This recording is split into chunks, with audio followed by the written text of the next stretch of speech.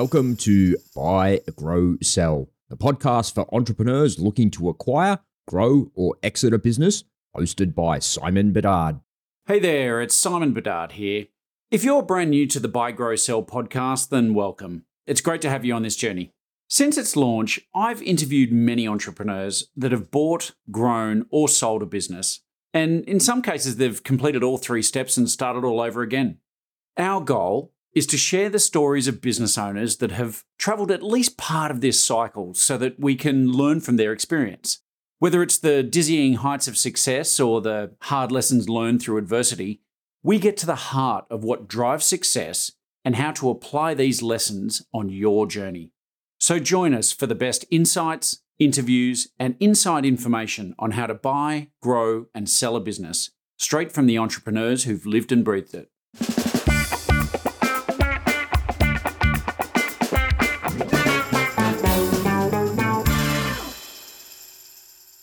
Welcome back to the Buy, Grow, Sell podcast. My next guest is Ken Burke, who is the founder and executive chairman of an e-commerce software platform called Market Live.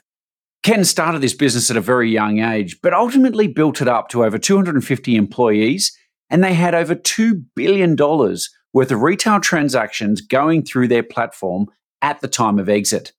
Now, this was an enormous transaction, and Ken himself says it was a life-changing event. They managed to sell their business for over $100 million. This is a serious deal here. Now, what I love here is that Ken is just completely open about unpacking that experience and talking about what it was like, some of the challenges they found, and what they did to keep driving through and ultimately build a very valuable company. Now, Ken's gone on to do a lot of exciting things that he also touches on. Look, I know you're going to get a lot out of this one. I love this episode. This is Ken Burke.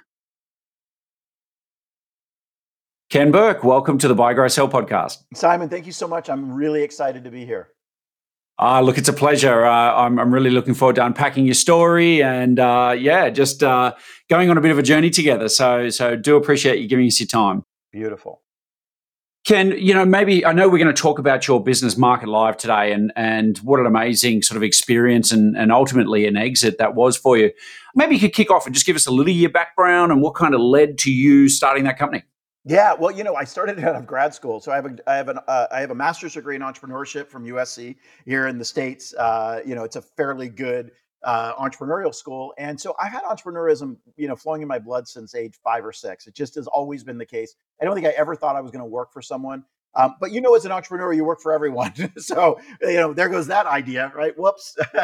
And I just love, and I learned this about myself. I love growing businesses. I love growing things. It doesn't necessarily need to be a business. It's just that idea of growth. And I actually wrote a book about it called Prosper at the beginning of the year. I released it on Amazon, and it's done very well. And it really, Prosper is all about talking about, we're really all here to learn, grow, and develop from a philosophical, maybe a spiritual perspective. I know that's not what we're talking about today, and that's really what a business represents to me. I know I'm at my best when I'm growing something. And I got to tell you, we got the ups and downs. So Market Live was a great, I bootstrapped it from I didn't know back when I started in 95, and I know I'm a bit older than your normal guests, right?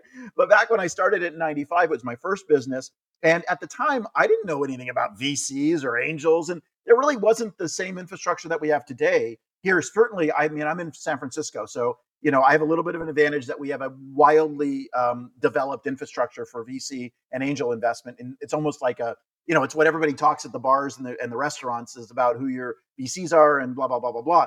I know that doesn't exist all the way around the world, but that is certainly developed in many, many other countries and cities around the world as well. And so we didn't have that back then. So I only knew how to run a business. So I just started it, built some software. I started as a services company, which, by the way, is great. And you can more easily start a services company. I know your audience knows that. There's a problem with a services company.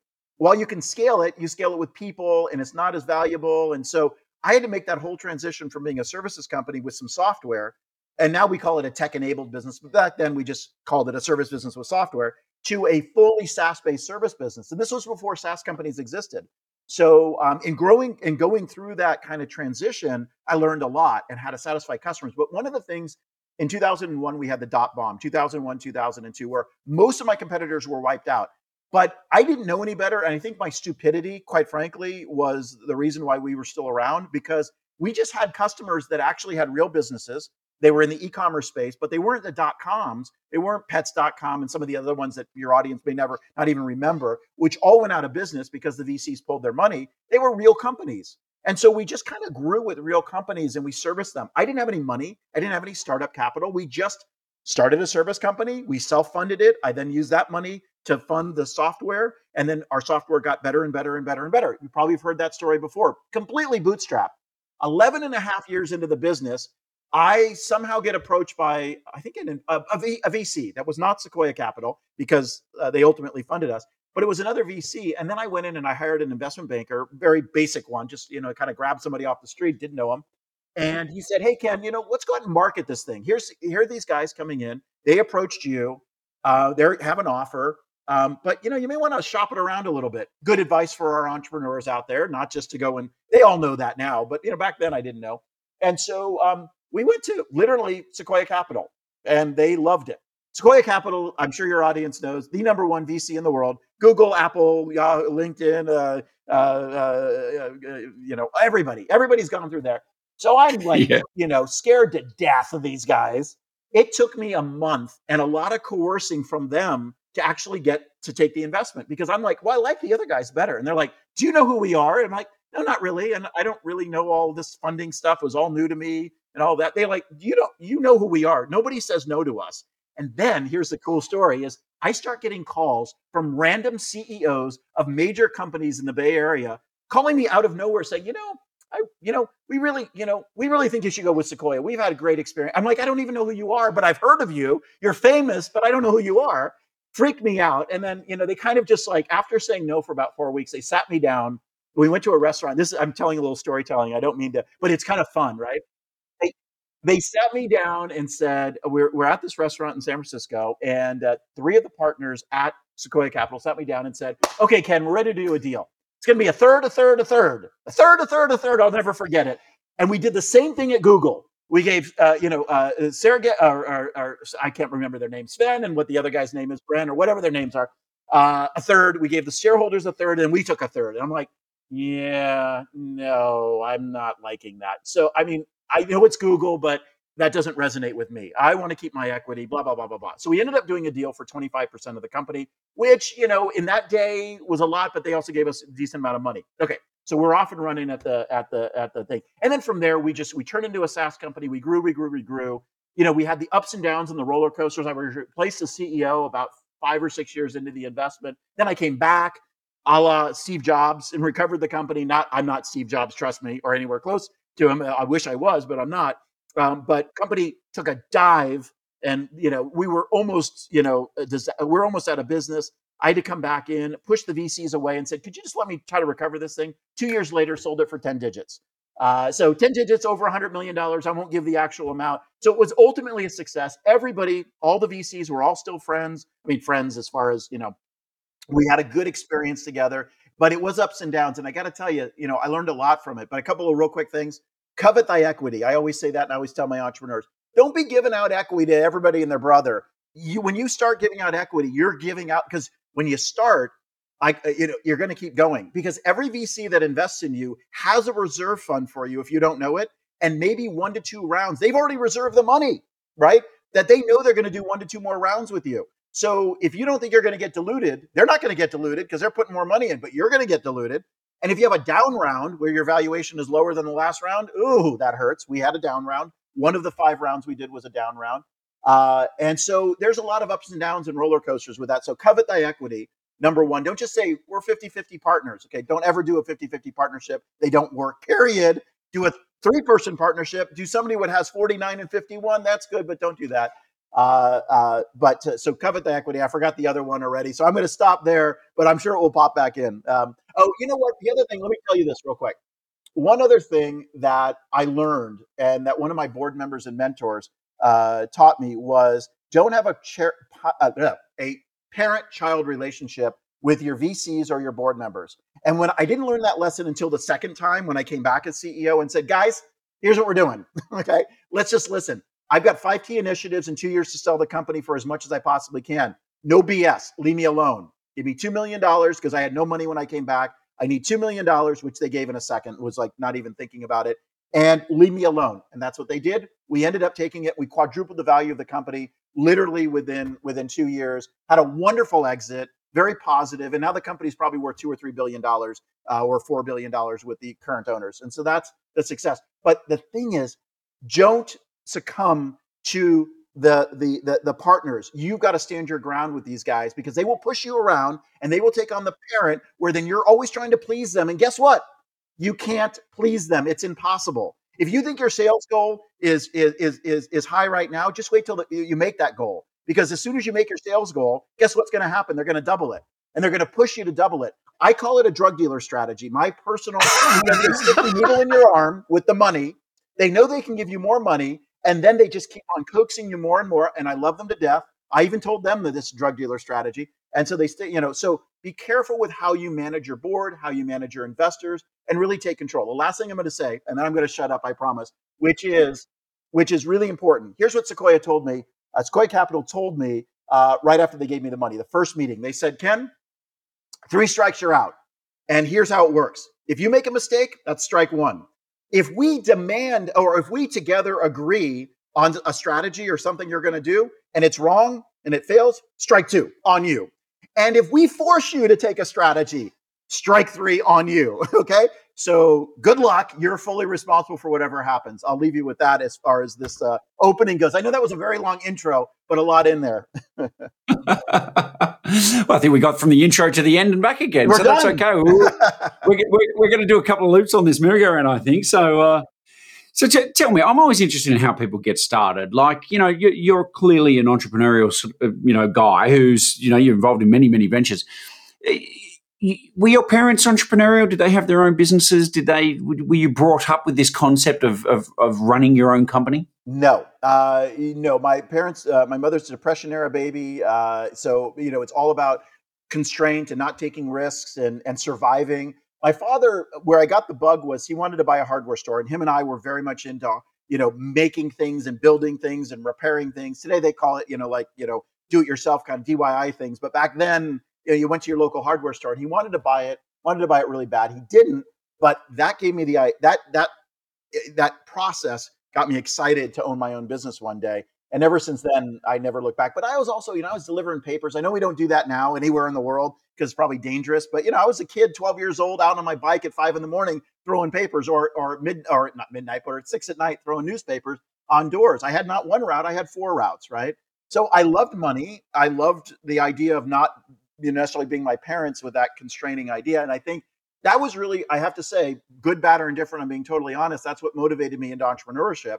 It was the challenge and the growth and everything, but I also wanted the money. And I did know back then, and I do know now, one of the pathways to riches is own your own business. I mean, own it and sell it and own it and sell it and own it and sell it. Didn't know how I was going to do it all, but I knew that was a pathway for me. I got to tell you though, once I was in it, that became secondary. The money became secondary to the growth and the success. And now I'm a serial entrepreneur. So I have 2 businesses right now that are startups because I sold my company and now I'm started 2 new ones. And I'm very excited about both of them, but I'm starting from scratch again with nothing, right? And funding both companies myself. But it's from a whole different place now. It's not anything about money at all. I don't care. It's about the growth and what I can deliver. It's about legacy. It's about a purpose-driven business, which I hope we talk about. So yeah, well, look, and I think as Dan Pink, I recall saying, money's really important as a motivator. Look at human behavior. Money's important, but only to a point. Yep. Once people actually have enough money, whatever that actually means, money just disappears off the table as a priority, and all of a sudden, the key drivers become being self-driven or autonomous, being able to control your own time and the way you do things. Yeah. Working on things, mastery, working on things that you can get better at because, hey, it's cool getting better at things. It's fun. It's fun to learn. And the third thing he points out was having a sense of purpose, working on something that's bigger than yourself, that contributes to the world in some other way. And I think, what you've just described there, I think pretty much ticks all those boxes. Oh, that's a great summary of things. And that's really what goes around in my head each and every day. Is that's what's driving it now. And it's hard when that people out there listening, whatever level of success you've had, and you got a little bit of money here and there. It's hard sometimes to hear. It's like, well, it's easy for them to say, right? But it really is true. I can only tell you that at whatever level, the money becomes a burden, or it becomes, I don't want to say a burden because it does allow you freedom and flexibility and things of that nature, but it is really uninteresting to an entrepreneur. An entrepreneur's brain, we don't stop after we sell the company. We don't stop after there's something in us. It's the same thing as what rock stars do or musicians do and movie actors and actresses do. It's the craft that drives you. It's the same place. Tom Cruise does not need to make another movie. He's rich enough, right? The names could go on and on. The Rolling Stones do not need to keep touring. Maybe they shouldn't, but I'm not going to judge them, right? Or whatever. They have enough money. They do it for the love of the game. And I think that's where you get to. And so for people that are doing it for success reasons, please continue. That's good. Your definition of success, and I write about this in my book, really understand and know your definition of success, kind of like your exit strategy. Your business is all about exit strategies. And that's something that you have to define well before you actually exit, right? Because your business. Well, it's a good point. I mean, sorry to cut across you, but there's just to pick up this point around exiting is important because we had a client once who came to us, they wanted to sell. And I'm just going to make up some numbers here because obviously I can't share their name and all the rest. But this particular client said to me, look, I want to sell. I need 5 million. And we actually did a valuation on his business. And as it turns out, I said to him, look, your business is probably worth half that, 2.5, maybe 3 on a good day. And of course, he was shattered. This bloke was absolutely shattered because he needed to stop working. He wanted to get out of the business, but he needed this particular amount of money to be able to move on with the rest of his life, pay off his debts, leave a bit in the bank, do a couple of things, and it like $5 million. And I don't want to be, what's the word, dismissive here of, $5 million is a lot of money to most people on the planet. But, for him, it was also this element of, well, less than 4 million, 3 million just was not enough. It just couldn't allow him to do what he needed to do. And so we actually went through a little process with him where I got him to explore and really stress test this 5 million around, well, what is your budget? What are your debts? What's going on? Like, you're saying this number's important, but how much science have you put behind that number? And to be honest, it was all just in the back of an envelope, in the back of his brain. Yeah, he was making it up. Exactly right. And so I actually encouraged him to go speak to a financial advisor about it and say, look, get some help around this. I'm not, I don't have a horse in this race. I'm just telling you the facts around what I think your business is worth. But got some advice, pulled it apart, came back and said to me, Simon, that was actually a really cathartic experience.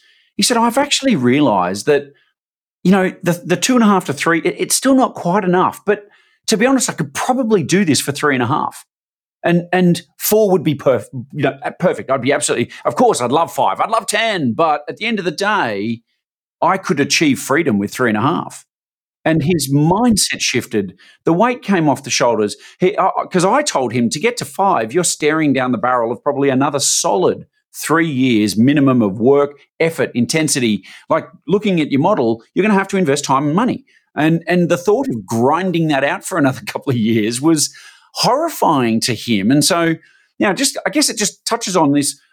What is important to you? Because, we said before, money's important, but only to a point.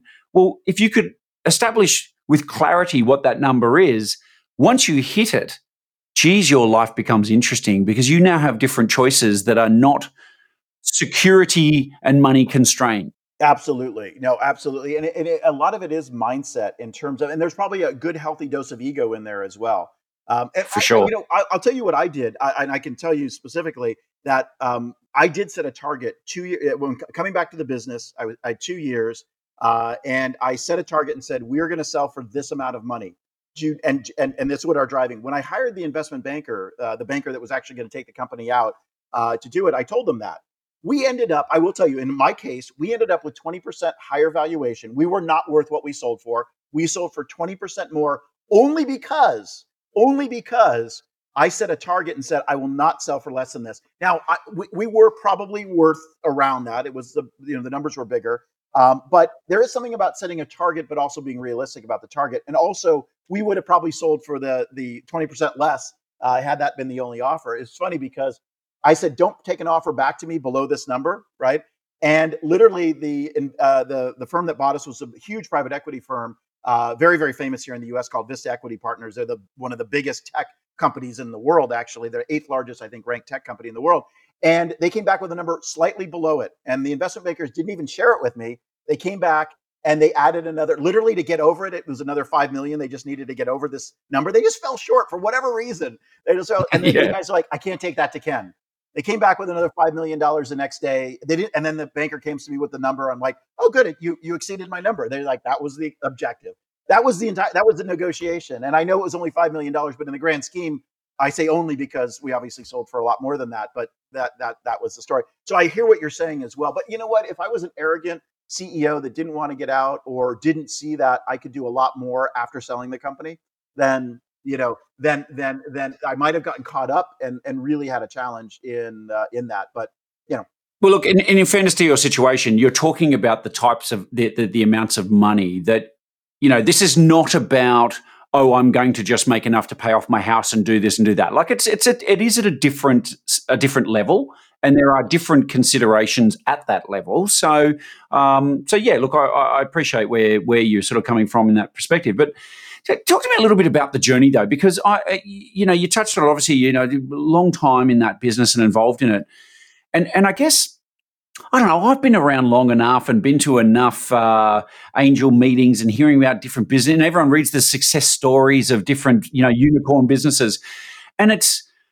Well, as a friend of mine said to me, it's all this kind of Instagrammable bullshit, like, oh, I started my company in my parents' garage. Of course, I've got to have some kind of challenge obstacle with either myself or I've had an injury or something. But, add water, presto, unicorn, like, oh, geez, wasn't that bloody simple? And I just find, and this is what we try to unpack on this show a little bit is, okay, we all can see that this was a massive success story, but what the hell happened in the middle for you to kind of get from A to B? and nobody, it's funny because I lecture at a university here, local university, Northeastern University, which has a campus here in San Francisco, and Berkeley, UC Berkeley, which a lot of your listeners would know that as one of a wonderful school. And anytime I'm lecturing to a Gen Zer, 20 to 23 years old, the first thing they say is, Ken, why did it take you 21 years to sell your business? What the hell's wrong with you? I expect to be a unicorn in 3 to 5 years, 3 years, not 5 years, 3 years. I'm like, well, what planet are you coming from? And so, of course, because I'm now a bit older, I basically berate them in a positive way. With the thing is, and they point to we have a lot of startups here in the Silicon Valley in San Francisco. So they point to Airbnb, and I'm like, or Uber or whatever. I'm like, do you know the stories? I mean, or DocuSign, or I was involved in DocuSign. I had friends that worked there. My investors were invested in it. I knew my ex-employees actually worked at DocuSign, as an example. And it's like, it took 10 to 15 years before they came the overnight success that they were, or Airbnb or Uber or any Uber. And these are the most successful examples that everybody points to. What about the rest of us? You sell and it's almost like, it's never enough. It's like not enough because you're always being compared to something bigger and better. That's completely BS and ridiculous, right? The roller coaster. Go ahead. Yeah, and I was going to say, and how do you measure success anyway? Because, and I haven't looked at it lately, but I'm pretty sure that Uber's still not profitable. So no, not at all, and struggling mightily right now. Yeah, absolutely. Yeah, right. So their equity has done the big J curve, but at the end of the day, your backers aren't going to just keep pouring money into it. At some point, they want a return. So you got it. Yeah. Well, here's the wake up call. There's a couple of things in there. One is the wake up call that happens, and this happened to us in our business when Sequoia Capital gave a very famous meeting in 2008. 2008 was a housing crisis, and everybody knows in the Silicon Valley. Everybody knows this meeting. I was there, and it was called the Stuck Pig. And I'm sorry for the analogy, Stuck Pig meeting. And they showed a slide that had a pig with a knife in it or something like that, or a fork. I can't remember. And this went viral immediately. Any entrepreneur knew this at the time, which was basically Sequoia Capital saying, you're not getting another dime from us. We want you to cut as deep as you possibly can because you aren't getting any money for 2 to 4 years. We're done. And if you're about ready to go out of business, we're not helping you. Go out of business. That was in 2008. That was the message. And that was to every one of their portfolio companies, including us. Thank goodness we didn't need the money. We were fine. We were also almost profitable at the time. I don't think our company was actually ever fully profitable because what we did is we continued to reinvest in growth. And that's part of the strategy because we knew profits are not going to sell the company. Revenue multiples are going to make this company worth what it is. Not every business is like that. There are some businesses out there from your listeners that profit is really important and they've got to show that profit. But for our tech business, it was all about growth, customers, and reoccurring revenue. That was it. And that's still the cases today.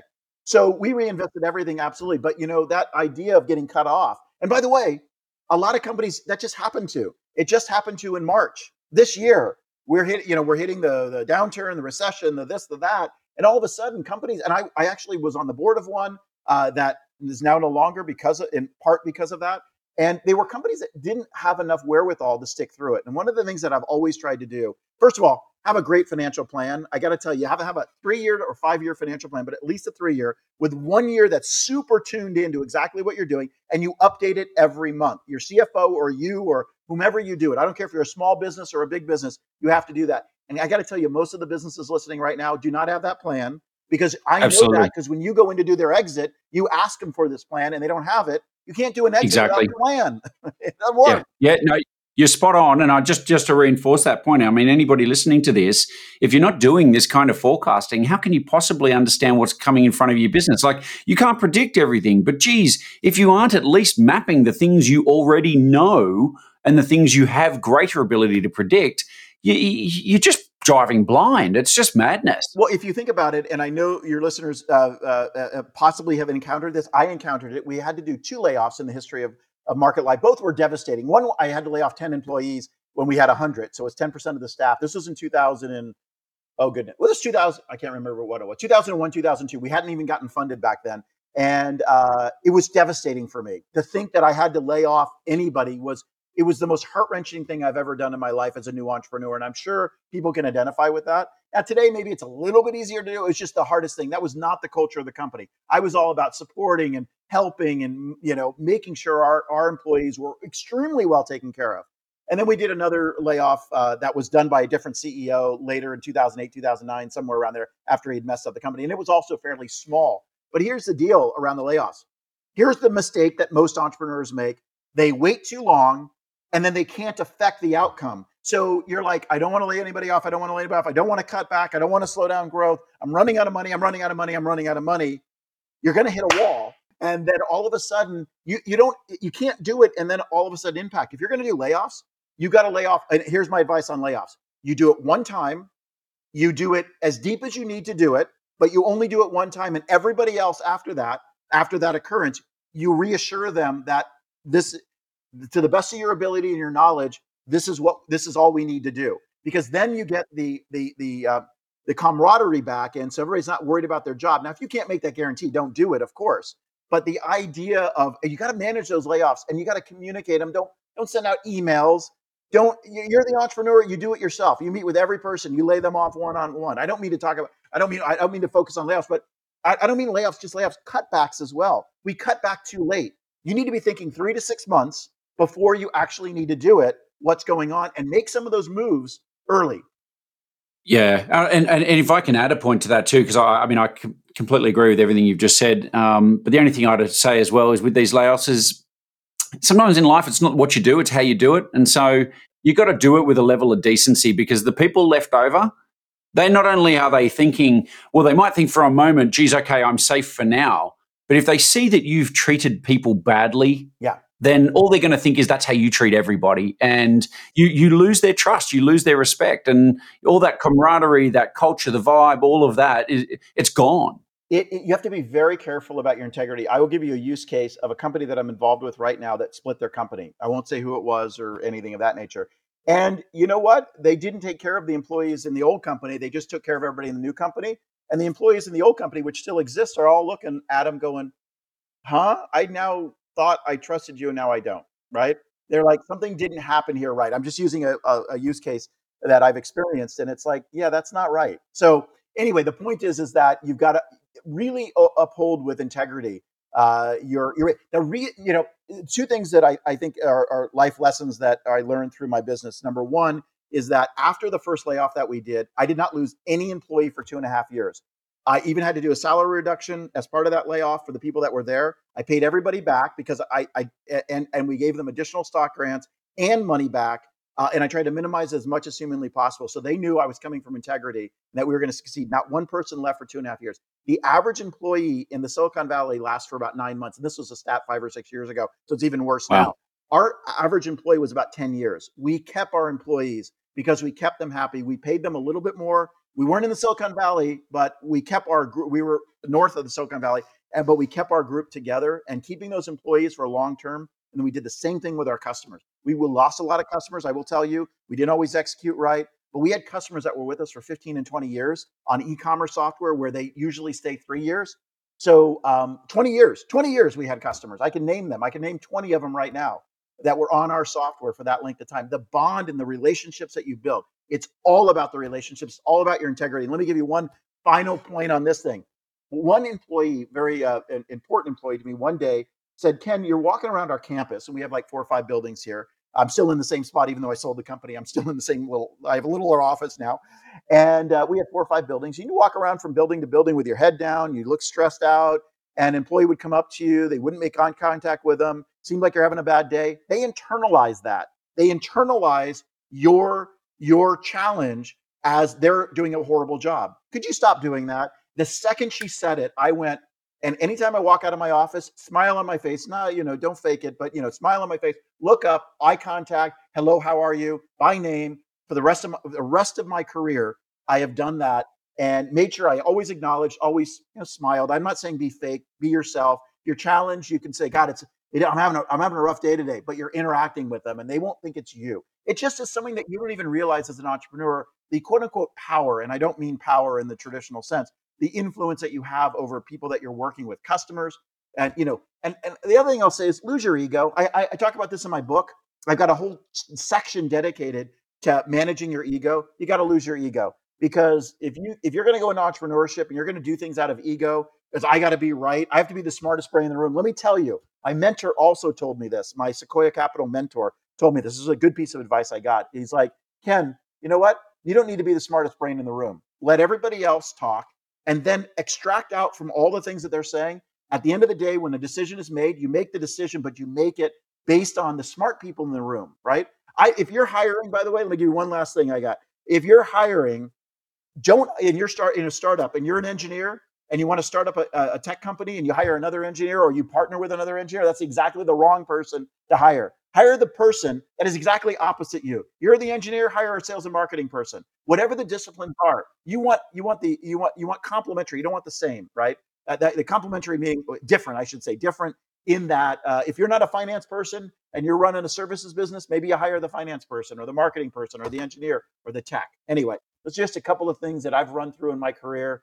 Whew, and I've made all the mistakes, by the way, all the mistakes. That's awesome. Ken, we were chatting a little bit offline. You're talking then about layoffs and doing things the right way. And once again, I agree with all of that. But obviously, you can't please everybody all the time. And I mean, layoffs, obviously, most people aren't going to be happy with the layoff. But we were chatting a little offline before we started about your exit, and you talked a little bit about, there'd been people who got some shares along the way. But, obviously, when you're going through this, what any person genuinely would look at and say, what a magnificent exit. But still in that scenario, you couldn't please everybody, right? I mean, are you happy to talk through that a little? Yes, absolutely.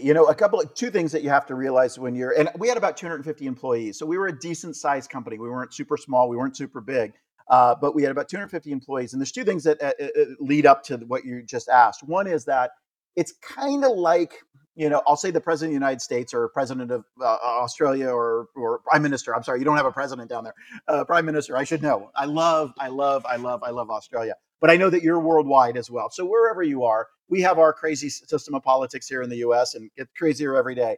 But, the president has an approval rating right now. Biden has an approval rating about 40 or 42%, understandable in terms of being, where we are in the history.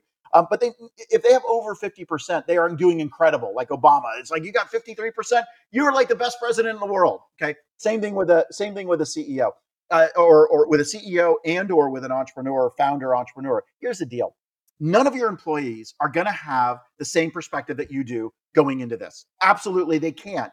Because your job as the entrepreneur / CEO of the company is to be the orchestra leader. You're the conductor.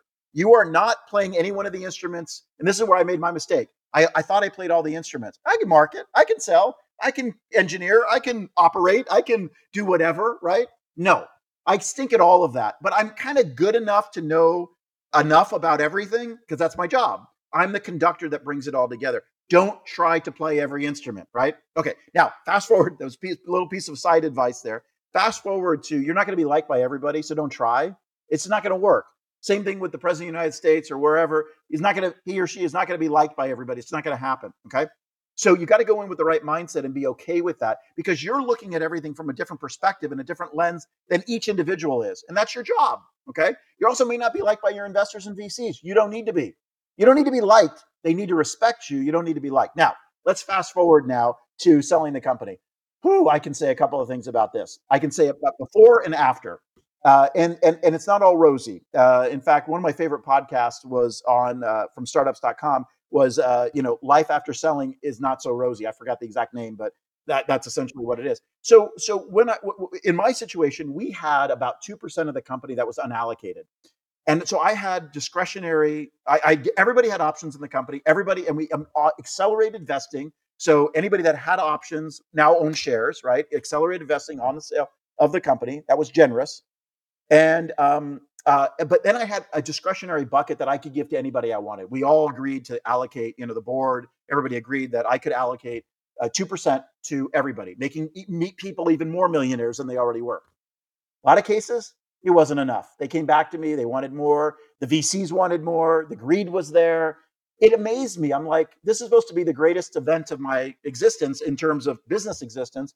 And why do I feel kind of crappy? I had to fight with one of my VCs I had to fight with for 3 or 4 weeks because things that they promised me all of a sudden, because we didn't act on them, but we talked about it in good faith, they didn't want to act on it. It's like, what are you talking about? And, ultimately I acquiesced and worked out to where everybody's happy and we're good friends now. But for 3 weeks, we were the worst of enemies. I got to tell you, going through that, the greed that happens in the exit, and you see this, Simon, because you see this on every deal. You see this not once, but you see it throughout. The entrepreneurs are greedy, the VCs are greedy, the angel investors are greedy, and the employees are greedy. Everybody's greedy. Now, there are some people that are not, don't get me wrong. But when it comes to the actual end event, when you're down to the last couple of weeks, that's when the greed comes out because now it becomes real. Before then, they're like, no big deal. Everything's great. We're all cool. Hang loose. Yeah, no, not when it comes down to the last couple of minutes here. Then the last thing, so that was an experience that I had that I thought, God, I'm doing really good things for people. And then there were people that came back to me and said, I didn't get enough.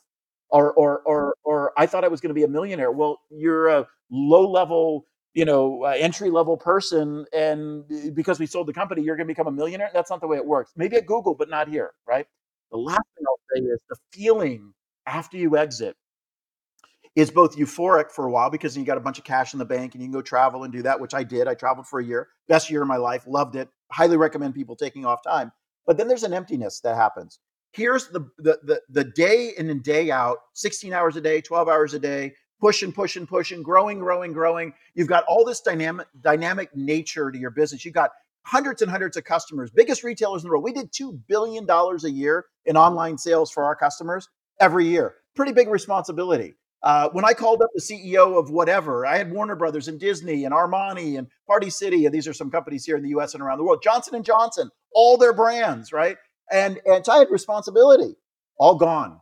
Nobody cared. I mean, they all liked me. Everything was good. But after I sold the company, it's kind of like, yeah, they're still on LinkedIn and certainly still friendly with everybody, but they're all gone. You have this, what you go from 150 miles an hour or kilometers, whatever their translation is. Sorry, I'm American. I can't help it.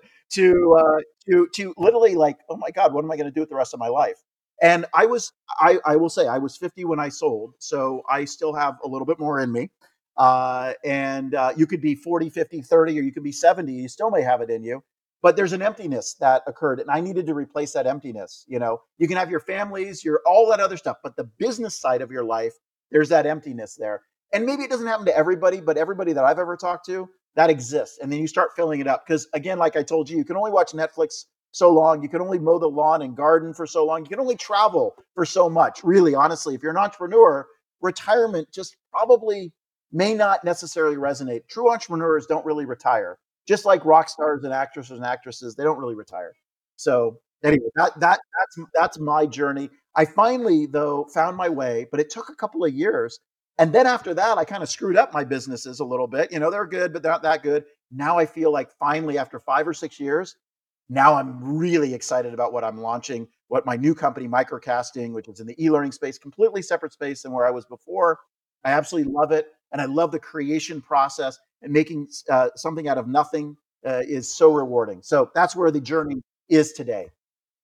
Well, that's fantastic. And so a little segue. So talk to us a little bit more about microcasting. I mean, that's obviously getting your focus and attention. So can you share a bit about it? Yeah, real quick. I started. I wanted to learn the e-learning business, so I started a site called EntrepreneurNow.com, where I did a bunch of e-learning. I have, and it's still up. And by the way, tons of free resources for people to go and grab, lots of courses and other things. But I wanted to really learn e-learning from the ground up, and I did. And I spent several years doing that. And then I'm like, okay, now I'm a platform guy. I'm a software guy. I want to go build something that's not been built before. I want to do e-learning in a different way. And so we are rolling out kind of e-learning for sales and marketing, for coaches, for influencers, for consultants, for course creators, but also for the purposes of generating sales and marketing. So you're using e-learning to generate sales and marketing activity, customer portals, partner portals, new and unique ways of engaging customers through the lead gen process, lead nurturing process, prospecting process, conversion process. That's what our engine does, but it uses e-learning to do it.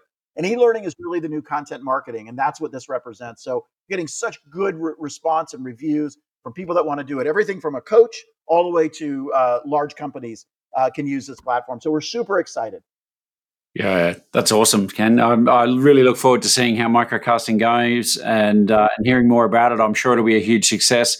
I think we're probably about out of time at the moment, but are you happy if people wanted to reach out or connect or message you or anything like that? Absolutely. On LinkedIn, Ken Burke, of course, you can find me there, pretty identifiable. But in addition, kenburke.com has my book in case anybody's interested. Nobody needs to buy it. I don't care. There's some sample chapters up there, a lot of good videos. It's kind of a cross between us. And I just published it, like it's very recent. It became an Amazon #1 new release. I was very excited for the day. It was like one day that happened, right? But still, it's enough to promote it. So, if you know the game, that's good. And it's really a cross between personal development, a little bit of spirituality, a little bit of things that are, how do you really live an extraordinary life? And then how do you, it's 5 keys to thriving in business and in life. Prosper, 5 keys to thriving in business and in life. And at the end of the day, we need to make sure that we're happy, that we're experiencing joy, and that we're fulfilled in our business and our personal life. That's at the end of the day how all this comes together. Because if you're struggling right now in your business and it's not in sync and alignment with you, hey, I get the struggles, but if you're not having fun with it and you're not really on that path, you probably shouldn't do it, right? And sorry to leave with that, but there's a lot of ways to get through it as well, and that's what I talk about in the book. I think that's a fantastic bookend. If your life is a journey, your business is an asset. It's not you. If you're not enjoying your journey, do something about it. All right, do something different because life is short. Absolutely. The one thing you have is time. That's the only asset that you actually have, and that is, I treasure that. That's the one thing I obsess over, about where I give my time, who I give my time to, what people I associate with, because that's time as well, and what businesses that I do and or won't do. The only thing we have is time. Period. Full stop.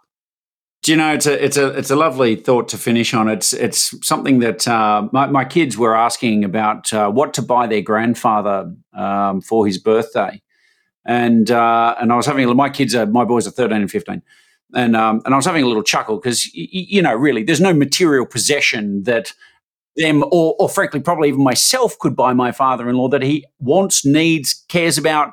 Because he's been successful in his own right. He has everything he wants to have. It's not about stuff. And so I was saying to my kids, what do you give the man who has everything? Well, you give him the one thing that he values is your time. Yep. Go and spend time with him. Go and show him that's valuable and important. And that he will treasure. He will treasure forever and ever. And that is so, wow. That's so powerful, and it's so true as well. Yeah. Ked, thank you so much for your time. You've been really generous. I loved hearing your story. It's been exciting, inspiring. I'm sure there'll be lots of people out there pretty excited after hearing from you. So, really, really, appreciate it all. Thank you so much.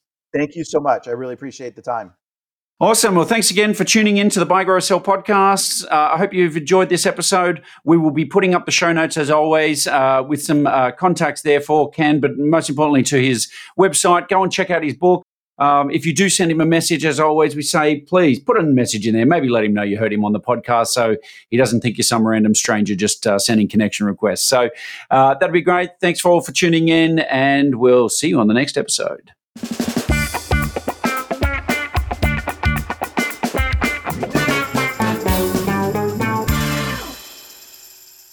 The ultimate freedom is to own a company that is valuable, scalable, and saleable. Wherever you are on your business journey, it's worth understanding what is driving value into your business and what could be holding you back. For more information, speak to the team at Exit Advisory Group by going to exitadvisory.com.au or send an email to ask@exitadvisory.com.au. Thank you for listening to the Buy, Grow, Sell podcast with Simon Bedard.